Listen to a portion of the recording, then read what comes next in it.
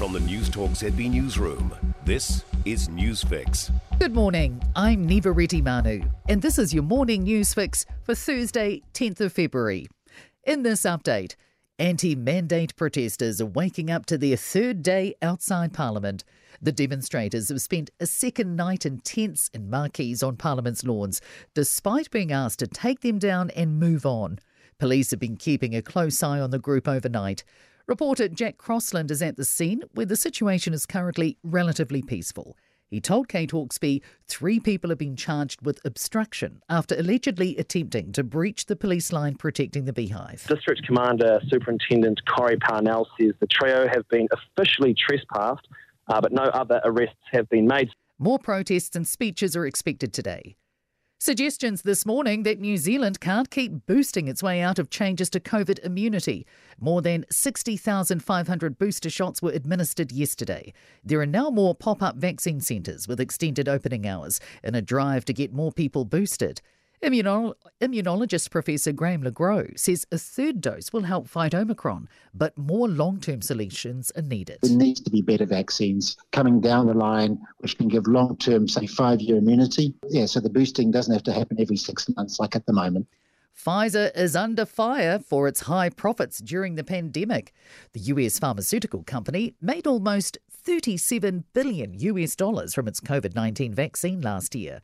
Oxfam New Zealand says with many countries still struggling to access the vaccine, it's unfair for shareholders to be making extra profits. Advocacy Director Joe Spratt says Pfizer needs to reciprocate for help it received earlier. A lot of public money, billions of dollars, went into the production of these vaccines, and so it isn't right that private corporations are profiting off it. The Chief Justice has revised COVID protocols for our courts. Courts started back up last week, and 87% of scheduled events were able to take place. Emmy Mackay has more. People who enter the courts without a My Vaccine Pass must have a negative PCR test within 48 hours instead of 72. If they can't get that test and are asymptomatic, free rapid antigen tests will be available at pharmacies until the end of June. There will also be more safety measures for jury trials, including the use of rapid tests. The new protocols will start next Monday. Some homes have been flooded overnight on the West Coast. Fire and Emergency Shift Manager Jill Hagerson says crews dealt with about 10 flooding calls in Westport, Reefton, Waimangaroa and Granity. She says firefighters helped by pumping water out of properties. Hagerson says there have been no reports of injuries. And there's a new warning from weather forecasters this morning.